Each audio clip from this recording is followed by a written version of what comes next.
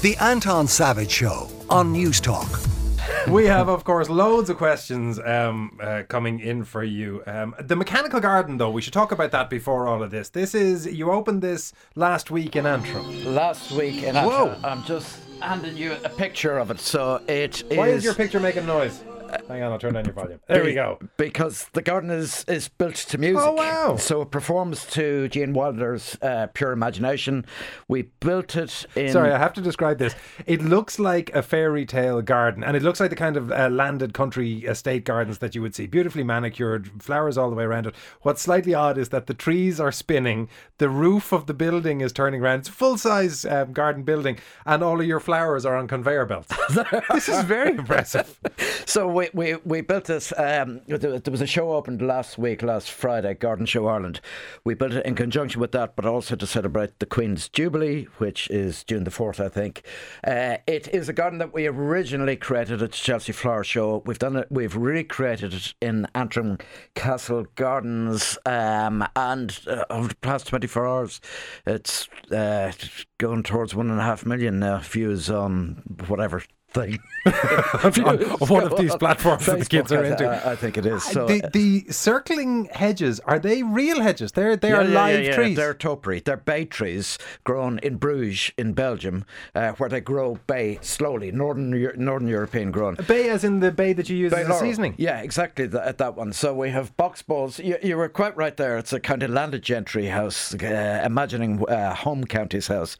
We created this octagonal folly, topiaries, and then spring planting, and it's a permanent garden. It'll always be there, so if anybody wants to go to see it, again, they can go on Instagram. The Vintage Room, I think, put it up, and that is 1.3 million views, which is very exciting to see people around the world looking at it now. Or from June the 4th, you can go up and see it. When did you put the video up? I think it was put up 36 hours ago. That's not bad going. That's a late toy show audience in one overnight. That's not bad going. It's extraordinary because we've done this before. We created a smaller version at the Dundrum Town Centre for 4 months a couple of years back. But all of a sudden, one person makes a little video, the simplest video, and it's gone mad. If people want to find you on Instagram, remind us. At Diarmuid Gavin.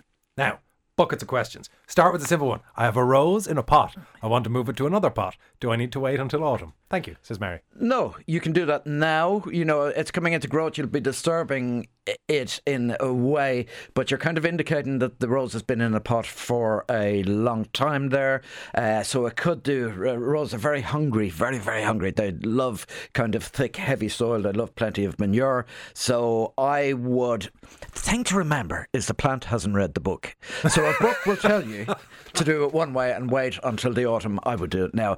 If you're moving roses from one place to another place, however, in the garden, don't plant a rose where there has already been roses planted, because there's this thing called replant disease. So that's the only thing you have to watch out for. And again, if it's a rose in a pot, it'll need plenty of water from now on. Is that also a good principle when it comes things like fruit? If you replant the same type of fruit in the same area, does it suck all of the same nutrients out of the soil? Or do you get away with it? There is a principle of rotation in terms of vegetable gardens, which would be kind of annual crops. Not so much with fruit, but it's probably a good idea because any fruit tree, you plant an apple tree, is going to be there for 30 years. And yes, it will deplete whatever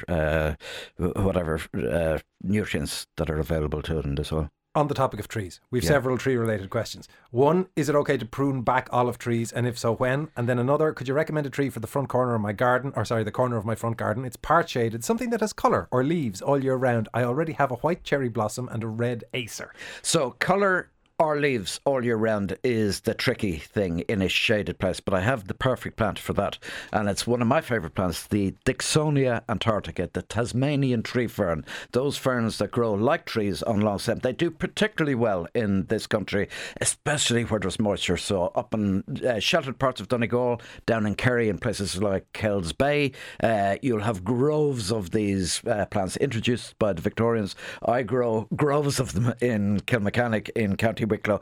What they love. Everybody gets worried about wrapping them up for winter, so they'll be unfurling them now as the new fronds are coming up. It's not the cold that gets them, it's the lack of moisture that gets them. So they love, and even in California they grow on the coast because sea air holds plenty of moisture. So the Tasmanian tree fern, Dicksonia antarctica, it's absolutely wonderful and evergreen in many places around the country. I'm recommending for that place because they say they're growing an oriental maple, so those sort of conditions will be perfect for a tree fern. What of the olive tree then? Is it okay to prune it back now? Late spring, early summer when the weather is milder, but before flowering. So an olive tree is an evergreen plant. New growth will be produced from most of the pruning cuts. So wherever you cut it, new shoots are going to start. If you cut it too early, the frost is going to get those new shoots. So around now. I was reading a thing about ferns in the northeastern America, the main fiddlehead ferns. Yeah, that they eat them as small buds. Do we have fiddlehead ferns here? I'm not sure that we do, but I mean, everybody. You go to a garden centre in the next few weeks, everybody's going to be buying hostas. Hostas are a delicacy in Japan. To eat them, not to grow them. What to grow them too. And are they a fern or are they a... No, hosta is a herbaceous foliage plant. But there are certainly but worth giving it a nibble if you're... Well, I don't know. You'd probably have to buy find it out. before you... Yeah. Yes. Yeah, actually, we should put a caveat around. Don't eat anything that either Dermot or I... No, I certainly don't, because things, ferns, bracken, stuff like that, they contain cyanide. So don't eat your ferns. Definitely don't eat ferns. Yes, let's say that one more time with feeling. Don't eat ferns. Now, you'd have to eat an awful lot of them too. Nonetheless, Dermot, don't even experiment. Ferns. You had us at, what was it, arsenic? Cyanide? I planted a prunus hedge, says John, last March. It is 6 foot tall. When do I prune that?